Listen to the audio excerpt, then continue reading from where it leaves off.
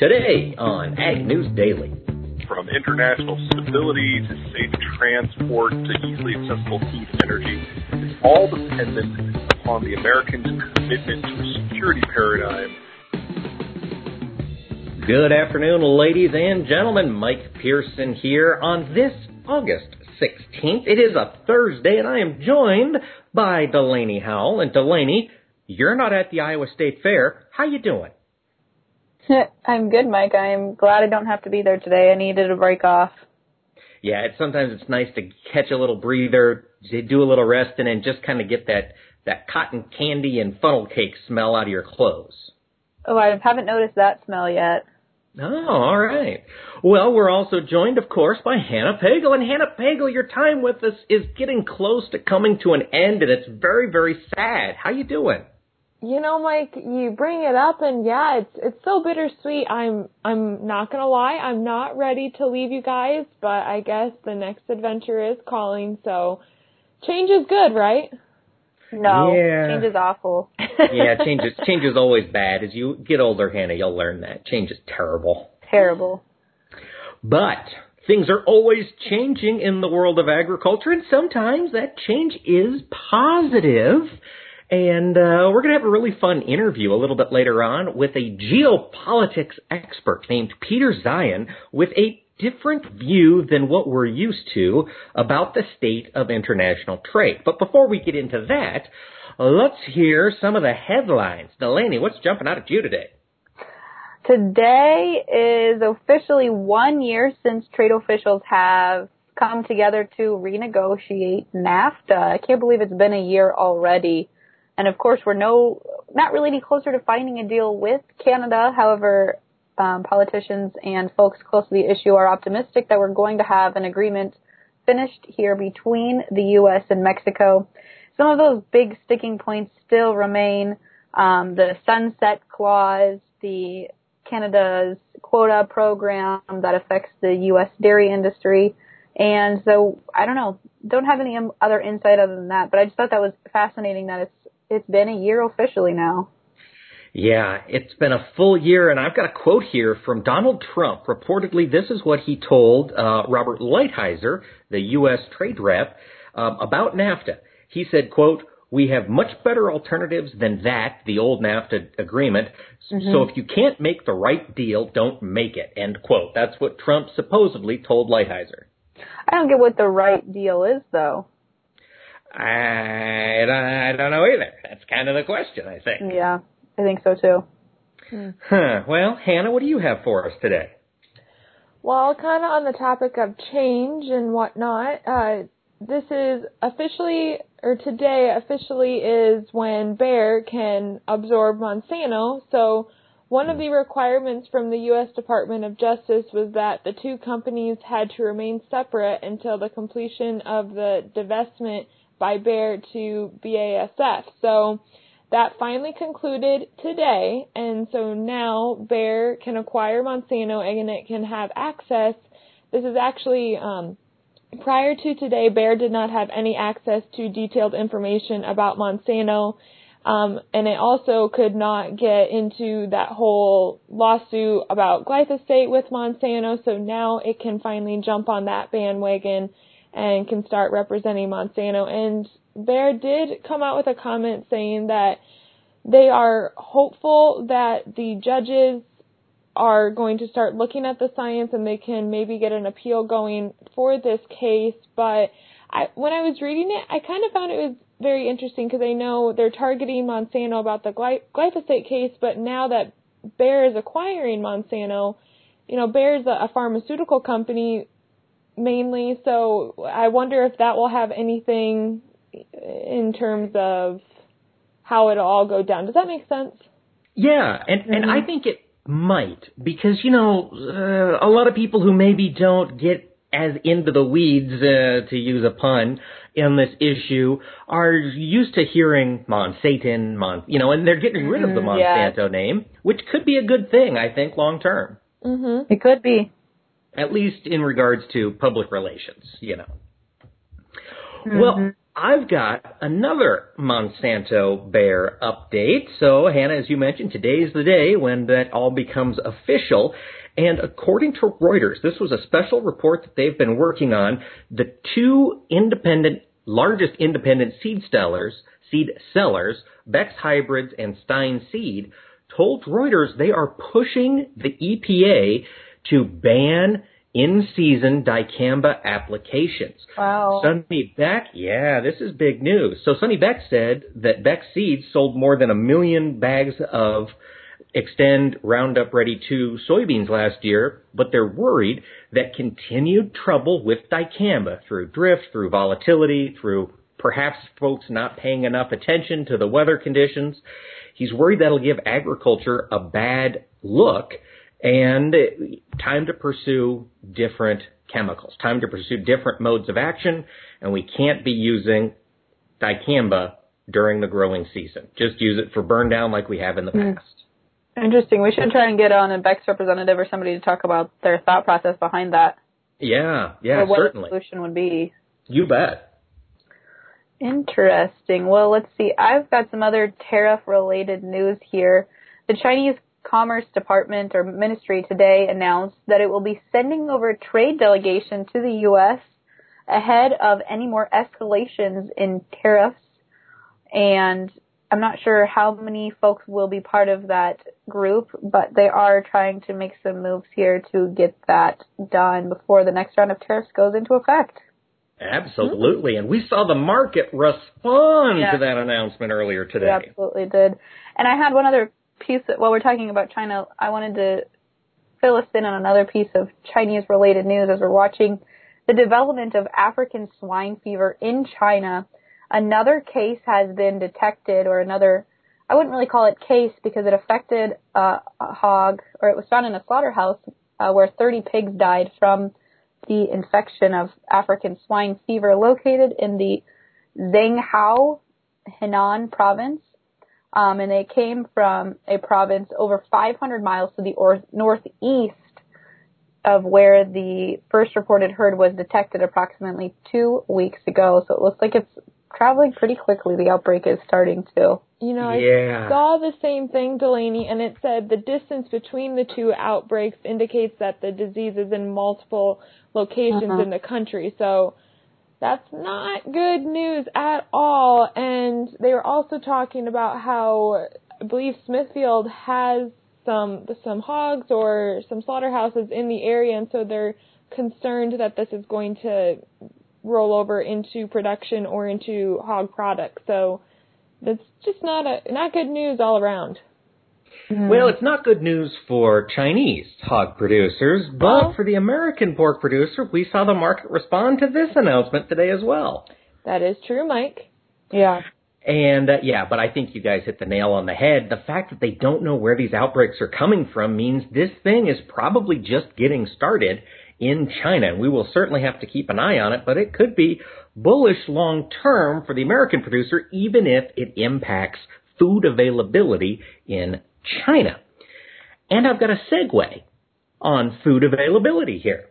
There was an op-ed published in The Hill, the online newspaper about politics and whatnot, from 3 former ag secretaries, Dan Glickman, Ann Veneman, and Tom Vilsack, and it's bipartisan. Tom and Dan are Democrats, and Ann's a Republican, served under George W. Bush during his first term. And they all wrote together saying that it's time for the Conference Committee on the Farm Bill to put their differences aside and go back to focusing on nutrition. They hit on a lot of the points that we talk about quite a bit. 80% of the bill's funding goes towards SNAP. It's the nation's largest food nutrition program. And they say we need to focus on keeping that as a component of the Farm Bill. And they don't even mention splitting up the Farm Bill. Can't do that. We've got to make sure SNAP is available. And I just thought that was interesting from a bipartisan perspective. That is interesting. And actually, speaking of the Farm Bill, Mike, I'm going to segue into my last piece of news as we're talking about Farm Bill discussions here. Senate Agriculture Chairman Pat Roberts is planning to call the first formal meeting of the Farm Bill Conference Committees shortly after Labor Day to try and make some headway in settling the differences between the House and the Senate version. and they were hoping to have one before Labor Day, but I think that timeline has shifted a little bit. But they're hoping that staff members will take some direction from the conference members and help in some of the research and the nitty-gritty work, I guess you could call it, of getting a farm bill put together. All right. Well, it's still moving a heck of a lot faster than I had assumed it would. So but I've got no complaints. October 31st is when it expires? Yeah, October 31st or like October 1st. I'm not sure. I can't remember. Yeah, I can't remember. So, yeah, whatever it is, we've still got a little bit of time, and they're making progress. Well, and Delaney, in this article that I saw, it mentioned that there was more than 120 groups that was representing different segments of the animal agriculture industry. They sent a letter to Roberts and the other Senate conference members, and they were talking about they wanted to expand a vaccine bank. Have you seen much on that, or? I think it's going back again to the FMD vaccine bank. But like Mike just mentioned, a very small portion of the funding actually goes to funding things like a vaccine bank or ag programs, because it's like 76% of Farm Bill funding goes to programs like SNAP and supplemental nutrition programs. So that's the only insight I have into it right now. I'm not sure that they would have the way I understand it, Congress has allocated to put a vaccine bank together, but they don't have the funds for the bank. Okay. Well, that wraps up all of my news, and I think all of your guys' too. So, Mike, why don't you get us into the markets to see where we ended up for the day? Absolutely. It'll be nice to finally read some good news for our producers here in the markets. But before we do this, I got to remind you, our markets are brought to us by our great friends over at the Zaner Group. Give them a call today. Put a plan together to manage your marketing risk. They can help you. Call 312-277-0050 or visit them on the web at Zaner, ZANER.com, and tell them you heard it on Ag News Daily. Well, folks, it is green up and down the screen in the grains today, starting with corn. The September contract up 3 3/4 cents at 3.65 1/4. December also up 3 3/4, closed at 3.79 3/4. And soybeans, holy moly, hold the cannoli. Here we go. September contract up 28 cents on the day, closed at 8.85 1/2. November also up 28, finished the day at 8.97 even. In the wheat pit, Chicago September contract up 10 cents at 5.42 1/4. December also up 10 1/4 to close the day at 5.62 even. Looking over on the livestock side, we've still got green on the screen. The August live cattle contract unchanged on the day at 108.3250. October up 27.50, finished at 109.27 1/2. In feeder cattle, the August contract up $1.22 1/2 at 150.2750. The September up 97 1/2 cents to close at 150.12 1/2. And in lean hogs, so I haven't gotten the chance to say this in quite a while. The October contract, limit up on the day, higher by $3, finished at 55.4750. In December, limit up, closed the day at 52.45. Quick look over at the dairy market in Class 3 milk. We've got the August contract down 3 cents on the day at 14.97, with September down 15 to finish at 15.87. Before we jump into our conversation with Peter Zion, let's hear a word from our friends at Latham High-Tech Seeds.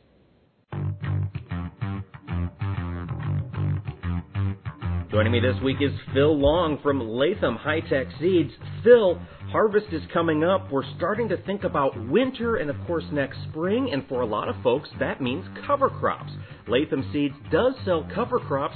What do growers need to be thinking about this time of year if that's an avenue they're considering? Yeah, definitely, Mike. There's a lot of guys that are starting to use cover crops, and I know guys that are seeing even yield benefits from them. But beyond that, a lot of the majority of guys are using a cereal rye. Tends to be the top choice just because of the length of the window that you have to get it in. So hardy is cereal grain that we really have, not to be confused with ryegrass. But cereal rye works really well after corn, before soybeans, the best in terms of weed control and managing moisture and organic matter and so forth. But it's an excellent choice to fly on as well. Even for those guys in the south that's been staying kind of dry down there, getting it on there before the leaves completely drop and harvest will provide a good opportunity for that to take up moisture.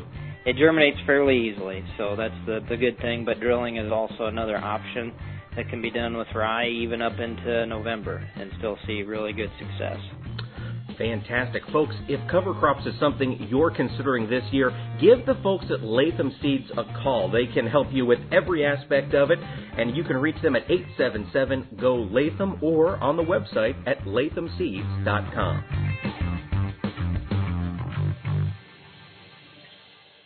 Well, folks, joining us today is Peter Zeihan. He is a geopolitics expert. I've had the chance to listen to him speak several times, and he is the author of 2 books, The Accidental Superpower and The Absent Superpower. Mr. Zeihan, thanks for taking the time to talk to us today. My pleasure. Now, I want to talk to you about global trade and how things are shaping up around the world, but before we get to that, can you tell us your core thesis behind your 2 books? Where do you see the future headed? The short version is the world's going to hell, but the Americans are going to sit this one out. The global system was created by the Americans in order to fight the Cold War, and everything that we understand about the global system, from international stability to safe transport to easily accessible food and energy, is all dependent upon the Americans' commitment to a security paradigm that, to be perfectly blunt, is now 3 decades out of date. And so I do not see Trump as a bug. I see him as a feature. He is simply moving the United States in the direction of a strategic policy that makes more sense for the United States' geography. Now, is he doing that in the most intelligent, even-handed way possible with an eye to the long view? Absolutely not. But this is more of a problem for everyone else than it is for the United States. Okay, and so you think this is really the beginning of an inward turn for America? I mean, as a trade policy, as financial policy, as market policy, we're going to be focused more on do you think it's America itself, or is it North America, Mexico, and Canada together? Well, the Canada and the Mexico sides, the debate's still out on that one, and that will certainly be something that dominates the rest of the Trump term and whoever takes over after him. But at this point, the global system, the end is very nigh. And we're already seeing a complete end to any sort of American interest on either side of the aisle in maintaining the global structure that no longer serves American strategic purposes.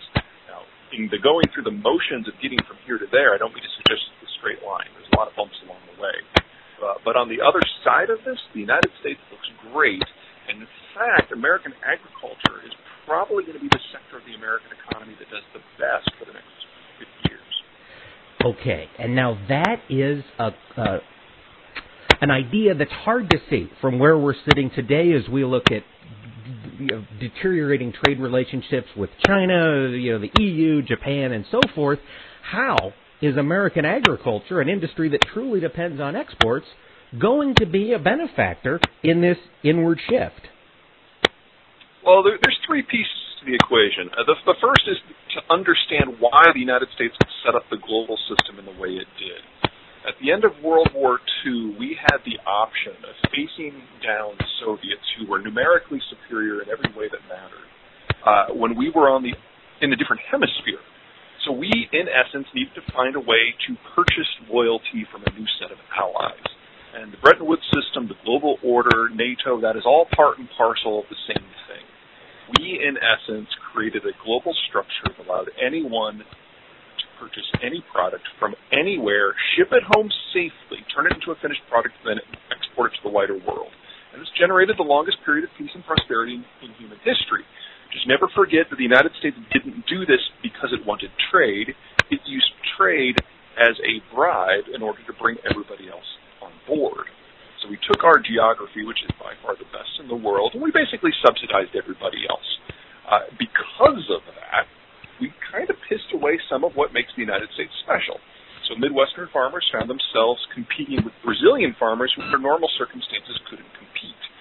The American Steel Belt found itself competing with other countries, and it became the American Rust Belt. If you remove American support for the order, a lot of that goes in the other direction, and America's natural geographic gifts come back into play, and a lot of other countries fall behind. So that's piece 1. Piece 2 is demographics. economically function differently based on their age. So if you're in your 20s and your 30s, it's all about raising kids and buying cars and buying homes. There's a lot of spending. If you're in your 50s and your 60s, you're saving for retirement, but you've paid for your house and the kids are gone, so you're not really spending too much. So your investments are very high. And then third, once you retire, everybody kind of shifts gears, and the income stops, and you start drawing from the system in terms of pensions and health care. Now, part of the global boom that we have seen in the last 30 years is that the global population overall is heavily concentrated in that middle category, the mature workers. High degrees of disposable income, lots of investment, big tax bases. That's the demographic moment in which the Europeans combined into the Eurozone, in which the Chinese and the Brazilian rise happened, in which the Russian resurgence took place. So the most overcapitalized, financially flush period in human history we're in right now. But the majority of the world boomer class will have retired by the end of the year 2024. In fact, most of them by 2022. So they will go from providing all this capital to the system to all of a sudden drawing from the system. We think of the boomer retirement here is a big deal. The term they like to use is a snake swallowing a watermelon. Oh. But sorry? That's a pretty good analogy. Yeah, well, but you got to put it in context, because the American boomers actually had kids. Most of the other boomers in the world did not. So our boomer cadre's percentage of the population is actually the lowest in the world. And we're on the verge of a system where everybody's boomer class is retiring, and we're the only ones with a replacement generation. So yes, the United States has to deal with the snake digesting the watermelon. But everywhere else, the snake is digesting a Volkswagen. And that's not the sort of thing that a modern economy can recover from.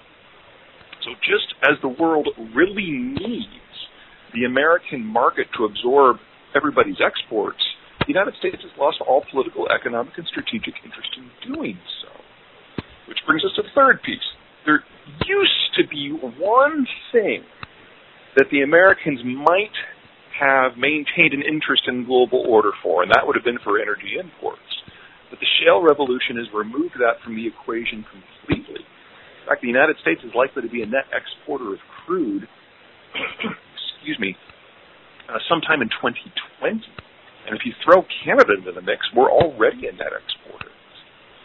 Fun thing with the shale revolution, it produces a huge volume of natural gas as a waste product, which means that the United States is the only country in the world that is using natural gas as the primary input for its various agricultural inputs.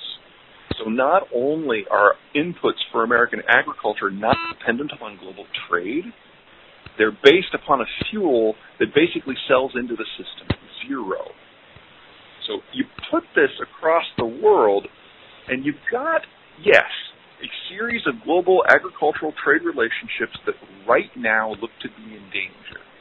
Messing with farmers is a great way to make political pieces move on the chessboard. But keep in mind, what enables most of the rest of the world to grow crops in the first place requires the global trade system, especially when it comes to inputs like diesel and gasoline and fertilizer and pesticide. All of that is internationalized. And if something happens to the global trade order, global agriculture is the industry that will get hit the hardest. But American agriculture doesn't get hit at all. So the road from here to there is not a straight line. But at the end of the day, there are only 6 countries on the planet that can actually expand agricultural output in the environment that we're going to have. And the United States can expand more than everybody else put together. So who are the other 5 countries that have the capability geopolitically to expand ag in this new coming environment? The 2 big boys are France and Argentina. They just have geographies that are relatively resistant to all the other disruptions that are coming on. They, of course, compete with really every product suite that the United States offers. Now, the 2 of them combined can expand output by less than a third of what the United States can do, so don't take that as too much of a challenge, but that is where the challenge will be. Myanmar is likely to emerge as a significant rice producer. So if you're not into the world of rice, it really doesn't matter to you. Let's see. Australia is wheat and beef, but because Australia's climate is so erratic, they're not necessarily a perennial competitor. They can have years where everything just basically gets droughted or flooded out and their production plummets. The last one is New Zealand, and that's primarily a dairy play. New Zealand has absolutely the perfect climate for dairy. If you can imagine a Wisconsin that doesn't get hot enough in the summer that the cows need shelter, and it doesn't get cold enough in the winter that the cows need shelter, that's the New Zealand climate. And there are absolutely no indigenous animals that cause any threat to the animals whatsoever. So the Kiwis are going to be expanding their dairy herd significantly, and they're already the world's 5th largest beef exporter, even without this shift. So they're going to be playing a bigger role there. But that's everybody. That's all 6. Wow.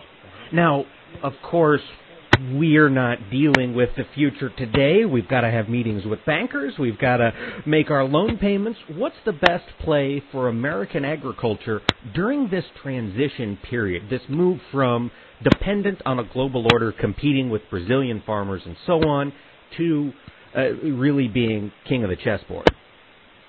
Well, if I'm right, and we're facing a global breakdown in production, we're going to be facing starkly higher food prices on a global basis moving forward for at least the next 30 years. So the question is whether or not you think the financial environment of today is going to be better or worse for farmers than the financial environment of the future. I would argue that since the baby boomers have not yet retired, and because capital flight has already started from the rest of the world to the United States, that borrowing costs today are the cheapest that they're going to be in our lives.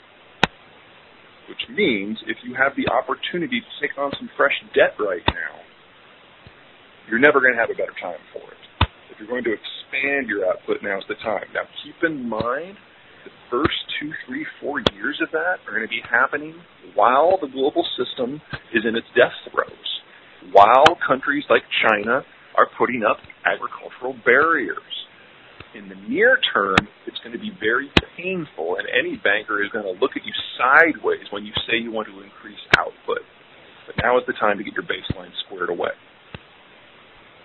Wow. This is not a topic of conversation very often in the media today. Peter, are you hearing your line of thinking coming into play anyplace else? The evolution is definitely underway. When I started writing about issues like these about 4 years ago, most people just kind of looked at me sideways, and I was brought in to kind of be the entertainment and talking about alternate futures. But over the last 4 years, as the global trade system has broken down piece by piece, folks, particularly in the agricultural industry, have been taking it more seriously. And as the shale revolution has changed the cost structure, and as Europe and China have found bigger and bigger economic obstacles within their own systems, people are starting to take me a lot more seriously. Now, the real fun part comes when things like the World Trade Organization break down. That'll probably happen next year. Or when the Chinese system starts to have some severe financial cavitations within their own system. Well, the biggest thing you have to remember about China is that, the one-child policy was 25 years ago.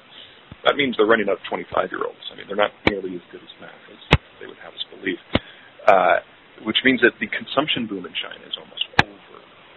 That is now starting to ripple throughout the entire Chinese economy, and there is no way to fix that on anything other than a generational time frame. So we're seeing a lot of these economically unsustainable trends breaking down anyway. Donald Trump is just pushing this faster than it probably would have happened under a different president, and obviously with a lot more, how should I say, flair. Flair's a good word for it. Now, Peter, I know you've got a lot of stuff going on, but if our listeners want to learn more about your ideas for the future, where should they go to order your books or learn more about you? The books are available online and in most bookstores. The first book is The Accidental Superpower, which explains how the world came to be in its current shape, how it's breaking down in the international crises that Americans most likely to notice. The second one is Absent, and it starts with the shale revolution, plays it forward, shows the military conflicts that will erupt because of it, and shows where the Americans are going to be acting in terms of foreign policy. I just got the contract for the third book, which is called After the Superpower, and we basically look at the rise and the fall of the great powers in the future. Oh, interesting. And I can vouch for The Accidental Superpower. That was a book that has really changed my thinking on a lot of these issues, and I'm currently halfway through The Absent Superpower. So, I hope I didn't spoil the ending here today. I have no problem with that.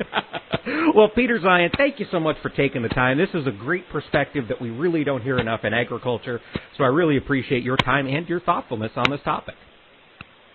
Thought I could help. Well, Delaney, Hannah, I think Peter has just a very interesting way of looking at the world. It's just a little bit different than what we've been talking about on the podcast for the past couple of weeks when it comes to trade. Yeah, very different perspective indeed. But we have folks of all different kinds of perspectives on the podcast throughout the year. So, Hannah, if folks want to hear some of those perspectives, where can they go to learn them?